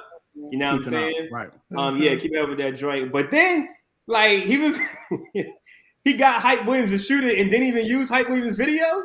He's like, no, it's crazy the amount of prophecy that happened. You know, when you're filming that much, words get spoken, and then to see them come to pass is crazy. So you know what Goss is talking about. Cootie told him. It was Cootie and the other dude. They told him like, Kanye, you gonna go to Hype because you want Hype for Jesus Walks. He's gonna record it. You're gonna be like, this isn't what I want, and you're gonna call us. And that's exactly what happened. Wow. That's Kanye went and got one, then went and got another, and then ended up just going back to his boys at the end of the day.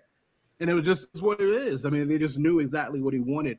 So Cootie, as Charles said earlier, is the real MVP of all this. Like, just what he did, just the foresight, brilliant, right? Yeah. It's brilliant, utter brilliance, just to grab that camera and just making sure all this was documented. Kanye is such an inspirational figure to me.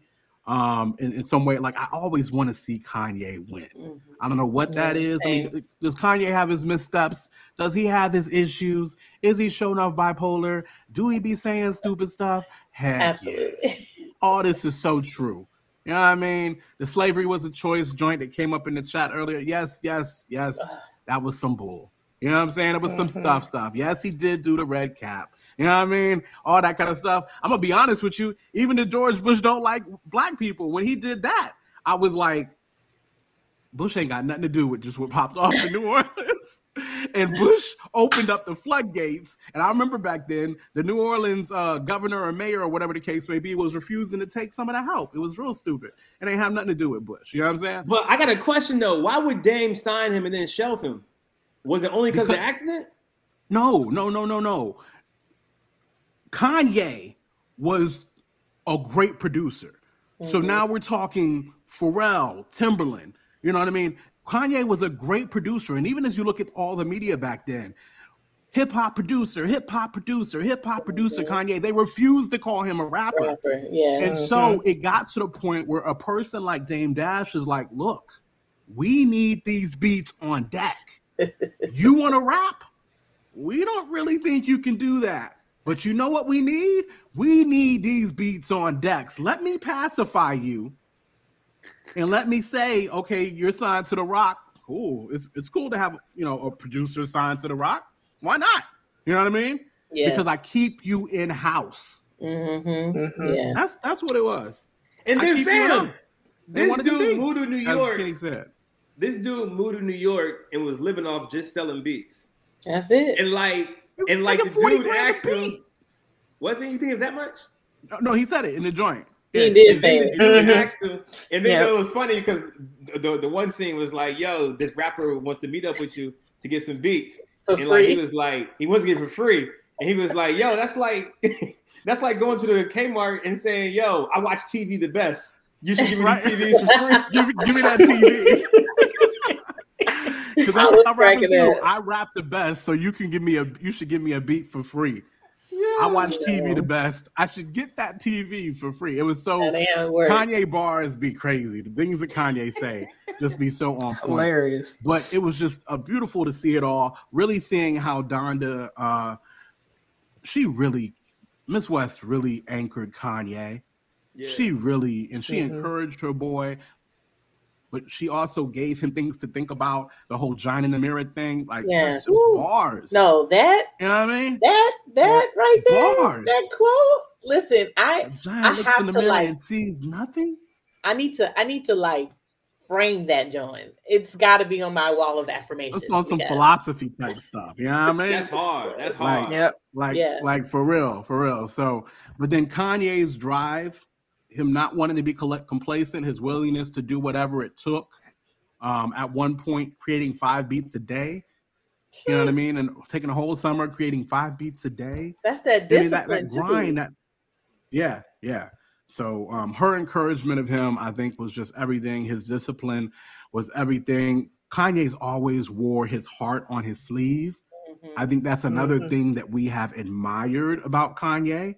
But that's also the gift and the curse, right? You know what I mean? Or whatever the case may be. Because he's always wore his heart and his feelings on his sleeve. And so, it's crazy. And then by the time seeing part 2 and seeing how Through the Wire came, that's how I was introduced to Kanye, Through the Wire. Yeah, you know what I mean? That was just, as Pharrell experienced it in the studio, it was just like, that's so genius. He done took Shaka Khan's joint Through the Fire. He talking about Through the Wire. What wire? Well, he was in this accident and his mouth is wired shut. And now he's spitting these flames through the wire. And took the sample and it was killer and beats. That's how I was. That story in itself was so engulfing. Yeah. That car accident was very important to Kanye's career. Definitely. It was extremely, extremely important to Kanye's career. But even when Rockefeller wasn't really, even after they signed him and they still weren't ready to push him or open up to certain budgets, he continued to grind. He continued to make beats. He continued to have the money to fund his own stuff until Rockefeller was ready to say, all right, well, let us go ahead and open these doors so you can recoup. And then it was off to the races. I mean, Grammy, that first album was ridiculous. That was ridiculous. Yeah. Platinum I was recording listening to that song the other day. About a month or so, or whatever, I was listening to it too, and I realized my timelines were off on some stuff because if I was honest, I bought the bootleg of Kanye back in 2002, 2003, and I was missing some tracks. You know what I mean? So yeah, I'm the kind of cat I really want Kanye to win. I want Kanye to get help, even though when you're a billionaire and you're so successful, man, it's just you got all them resources to you, but you probably got all those yes men around you. And even the people that have tried to correct you, you've probably pushed them out the box. It's really, but you thought, him finding Christ and really walking that or trying to walk that for a while, and I'm not saying he's not walking it now, but you could tell this last year, with the divorce and everything, the proceedings of the divorce have been extremely hard for him. Yeah. And it's challenging him and how he holds on to his faith, whatever the case may be, I don't know. But then there's also a little bit of me that in the far back of my mind, I think this is the last season of Keeping Up with the Kardashians. And sometimes I feel like this divorce is a whole ploy. But it's just a little joint in the back of my mind. Come on. Pete Davidson? Like, for real? That's what I did. Weird. And then even the girl he ended up, quote unquote dating. Really? Weird. These are not even attractive people by the least bit. But anyway, it's like they picked it for each other. Like, okay, yeah, you can go Pete Davidson. I'm cool with that. Oh, yeah, the little white girl. Yeah, I'm cool with that. Y'all do what y'all do. You know what I'm saying? Like, and for real, it's like, man. You might be right, because Kris Jenner, she a genius too. Oh, and she know how to work her kids. Yes. Yes, so she does. It could be that. She does. You just never know really. But ultimately, what really want Kanye to win is my thought process. In spite of everything, y'all on some Fourth Avenue Jones hip hop soul, Tina Jones and Ahmad and whatnot in the chat. What's going on in the chat? What are you talking about here? He was talking about all the songs back then that didn't have the Kanye clap on it. Because back then, yeah. Jones was dope. Oh yeah, Fourth Avenue was so dope. So Destiny put it is rumored that Pete Davidson and Kim is a joke. I'm telling you, it just feels I believe that because I just it just so feels that way. All of this feels made up to me. And after once the last season of Keeping Up with Kardashians, which is this last season here, once it ends, I want to see what happens then. Mm-hmm. You know what I mean? See if all of a sudden they get back together. Oh, you know what I mean? It'd be, quite interesting. But yeah, that's what it is. Let's talk about, once again, furthering the genius quality of Kanye. This presentations that nobody is doing these album release parties quite like Kanye, I would say. What did you guys think about last night's event? Go ahead, Trish. I didn't see it. I didn't either. Well, first of all, me and Trish saw it. Okay. That's why I'm so tired, because I was up trying to watch that thing. I called it this morning. Yeah, it was, first of all, visually, bonkers. I was like, it was like a couple of shots where he was like kneeling, he's on his knees, and it's a whole pool of water. First of all, he's like in a really shallow pool of water, and they created a moon and the sun. Listen, I saw that. I said, wait a minute, with the eclipse and everything. Is that the sun? It's just crazy. But it's like certain shots with the smoke, and because he had the house again on fire, but the smoke coming from the house with the water and the all black, and all the people in all black. Yo, it was a mood for me. Okay? Did you notice when the angel or Jesus appeared, how all of a sudden the fire went out? The fire started going out on the house? No, I didn't notice that at all. Beautiful. I got to go back and watch that because I don't remember that. Check it out. Yes. It was great though. I mean, okay. So toward the end, the audio was bugging. Started messing up. Mm-hmm. Yeah, it was bugging. But it was still dope. Like, I liked a lot of the tracks. I feel like this album is definitely more listener friendly than the first Donda to me. You think so? Okay. I do. Okay. There's a couple of joints on there that I was like, I could go without this, but for the most part, the question is, will we ever hear it? That is the question. I'm not buying a stem player. I'm not either. Not now, at least. Yeah, I don't know. Where'd they show already it? Made. Go ahead. Where did they show it at? Like, where can I watch it? It was in Miami, but yeah, I got a YouTube link that I looked at this morning. On YouTube. It's still up. I'm sure it's still up. It's on Kanye's YouTube channel. Gotcha. Charles said the audio engineer is getting killed on social. Oh yeah, it was bad. I was like, wow. And Jamal is right. The stem player concept is bonkers. It is. What's the concept? It's a fire concept. So it's a little player. $200 it's $200 little player, right? Little player, and from what I understand, he's already made $2.4 million in they say 3 hours or 3 days. It was within the first day, so it had to be so 3 hours. Yeah, $2.4 million. And so the stem player allows for you basically to have the stems of the recording. So now through the player, this little device, you can take out the beat on certain parts, speed it up on certain points, drop the bass on certain parts. You can manipulate the stems on your player. But he also was only releasing the album on the stem player. On the stem player. Only. So he's not, it's not on any. So it's not on any streaming joints right now. Yeah. Now, in my opinion, in a month or two. Yeah. Where do you get a stem player from? So this thing right here. Yep, there it is right there. Thank you. Bree, look at Bree. Stemplayer.com, right? I think it's stemplayer.com. That's it. Yep. That's it right there. It's got, I think it has like a 200 gig capacity, I believe. Wow. Jeez. But why would you want to take instruments out of something that he, I don't understand. It's the stems. The stems to any track is every part of the track. You've never heard a track or heard a song or whatever the case may be and thought to yourself, man, if this was here or this was here, this would be so much better. Yeah, I have. And it allows you to do that. And it's just I want to hear the way that he created it. Right. It's just, I'll be honest with you, there might be a verse I want to mute. Like, that was a dope verse here, but I don't like this verse. Mute. Yeah. It's just it's really creative. You know what I mean? So yeah. But no, I'm not buying a $200 stem player. I'm sorry. Maybe when I was the album costs $200. So the album costs $200. Yes. Theoretically, yep. Yes, and he's already made $2.4 million. He made $2.4 million in 3 hours. He's got to be upwards to $3 or $4 million probably now. But 2.4 million in 3 hours by avoiding the joint. Now, don't get me wrong. From what I understand, Apple was ready to give him 100 million for I thought it was was it 200? I thought it was 200 million. You might be right. Either one. But either way, it's more than 2.4. And don't get me wrong, he's playing the long game, right? Right. Because this technology could go boom. I don't think it will, but it could go boom. You know what I mean? Or whatever the case may be. So he's playing the long game. And I would say, give it 2 or 3 months. This is going to have to show up on streaming platforms. Oh, yeah, definitely. In my Probably opinion, before that. I think before that, for sure. So it's just crazy. And then seeing all the artists in the background and everybody, when they heard Kanye rap, all from the Mos Defs to the Pharrells, to when they heard it, they were just like, oh, you're not playing. You're not just a producer. You can really do this. Right. You know what I mean? Right. They're like, oh, wow, we didn't. Pharrell was like, I didn't know. I just did not know. That's what Pharrell just kept saying. It's like, I didn't know. Yeah, I knew you were a producer. I did not know this. I loved Mos Def and Talib giving him the stamp of approval before anybody. To me, I'm like, that's what matters most. These are the rappers. Like they lyricists, they know it.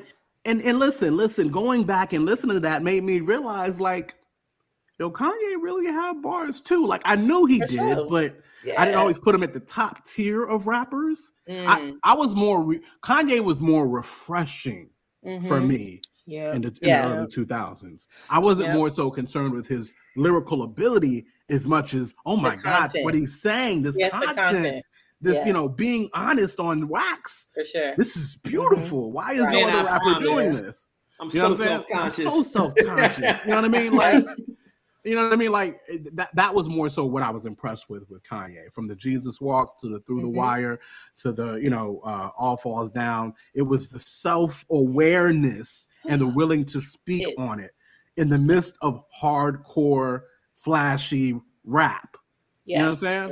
Yeah. That's what it was for me. So I had to go back and think like, oh no, these were out. He was actually spitting too. So yeah, and he was funny. That's another thing. You know what I mean? He did. Stephen Levi said he had a lot of jokes. He really did. Like Kanye, man, I want this dude to win, and he's already won. He's a billionaire. So when I say I want him to win, I mean I want him to get his marriage back. I want him to make sure his life is right. I want him to get help on this bipolar situation. I want him to do better. You know what I mean? At the same time, when you're a billionaire, let's be free. We can all say what we want about Charles. Said he was goofy. He was a little, you know what I mean? Which was kind of refreshing. You know what I mean? Yeah.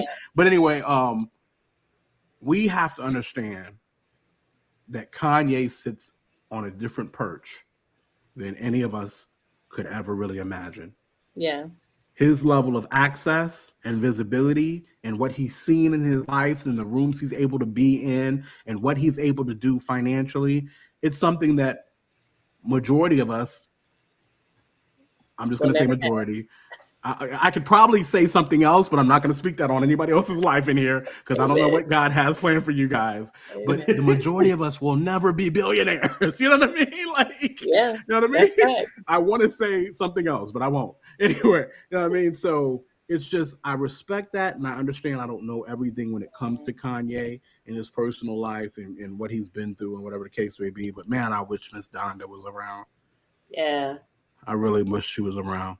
That was a heavy loss for him. Like, and we all talk about how after she passed, that's when he changed, which, sometimes extreme trauma like that can cause, your brain to malfunction. So, and I think that's something that people do need to understand about like bipolar, like how sometimes it can come on from a tragic event. Yeah. And just understanding that, like, this man definitely got mental health issues, and he says it. He talks about it. And you could see the mental health issues when Miss Donda was alive. For sure. Yeah. You could see it then. For sure. But when she died, that, as you said, that trigger, that tragedy. Yeah. Unleashed. So, So that's what it is. Praying for that dude, and his marriage and his children. I think he means the best. You know what I mean? So that's why I think his intentions are well, in spite of the nonsense that he does and sometimes says. But yeah, that is what it is. I figure we quickly get into the chat, see what cats are saying, and then we go ahead and get out of here. What y'all seeing in the chats? Destiny said, I understand that type of grief. Inez, losing a parent kills a part of your soul. I totally relate. Yeah. I mean, you know, she lost her grandmother, who she was extremely close with. Wow. And just, you know, seeing how that has affected her, you know, it's rough. It's rough. And I you know, that's my sister. So I can understand, you know, and relate to, because of her, just like some of the stuff Kanye is related to. So it's rough. It's rugged. And my brother-in-law is bipolar as well. My husband said the divorce of his parents was something that sparked it. And sometimes people may not think that that's something that could do, but that's, you know, they were married for their whole lives, you know, and for them to part ways, like, that is traumatic. That's a traumatic event. So, you know, just, it's crazy. Tasha speaks to this fine line. I think it's so true. Tasha was like, look, Kanye injected just enough consciousness in the mainstream to avoid being commoned. Facts. Back when Common was slept on. He was just enough conscious. Yep. You know what I mean? So that's facts. It was really a fine line that he played, you know, being the best dressed rapper in the baggy tees days and baggy jeans days. You know what I mean? Yeah, it was yeah. It's going to be very interesting to see what this last episode focuses on, because they've already kind of hinted towards it. Like, how did Cootie almost set it up like this was just the beginning. This guy right here goes and ends up being this guy. And it shows him at the Donda release joint in the red outfit with the mask on. You know what I mean? And it's like, wow, how did this guy become this guy? You know what I mean? Or whatever the case may be. Not that that's bad. It's just, it's such an evolution. You know what I mean? Of sorts. So, yeah, that's what it is. Anything else in the chats before we head out? People relating to that trauma. Just relating. Y'all pray for Kanye. I know the Black community seems to have a hate-love relationship with Kanye right now because of some of the things that he's done within the last 2 or 3 years. Some of the comments he's made, you know, his support at one time or another for Trump, yada yada yada, and things of that nature. But I think we need to keep that brother in prayer, for real. For real. So that is what it is. I keep telling y'all to forget to tell y'all to like and subscribe. So please do. Yeah, the rest of the tastemakers, y'all can do this. Y'all can say that too now. Like and subscribe. You know what I mean? Make sure to like and subscribe. Listen, y'all, it costs you guys absolutely nothing. And comment. You know what I mean? It means the world to us, though. Of course, when you like it, it tells YouTube's and all the algorithms that this is something worth checking out. So we definitely appreciate you guys. Definitely subscribe so you know when we go live and what we got going on here at the Tastemakers Pod. We appreciate all of you guys for joining in, from Inez to Jamal, to, of course, Stephen the Levite, to Taj, to Kira, to Destiny, to Charles, to my man Kenny, to everybody that's been hanging out with us in the chats. We really appreciate you guys. Yeah, Taj, Domination nights with us. Domination is coming. What Taj know about Domination? Anywhere going to any Christian? And a CHH conference? Yay! Domination Fest, June 24th. The lineup will be released probably in the next couple months. You guys don't want to miss it. Definitely, I think Holy Smokes has actually just released their ability to buy tickets. You know, shouts out to Indie Tribe and all them cats that run that. Aaron involved in all that stuff. That the lineups that they present will not be better than ours. Just know that. Domination 2024. If you can, go to both. Huh? Say it again. I'm gonna say facts to that. Because I know some of the people. Yeah, you know. Shout out to that. Yo, low key, I'm going to the Unashamed tour that's in Columbus, I guess. So I might see you. You was going to that joint? When is that joint? March 26th. Them tickets is steep. $30. How much for tickets? $30. Well, yeah. There's a huge range. It's $29 to $299 or something like that. $299. I'm kind of surprised. Yo, you flying to Ohio? Or you driving? No, I'm driving. keep me posted on that. We might need to road trip that joint. No doubt. You know what I'm saying? You know, I say that and then I get family and I don't show up. But I'm going, so I'm just letting you know. I know. Yeah. I know. That's what it is. Anyway, y'all, of course, giving you a taste of the culture. It's the Tastemakers Pod. That's your girl, Trisha Bell.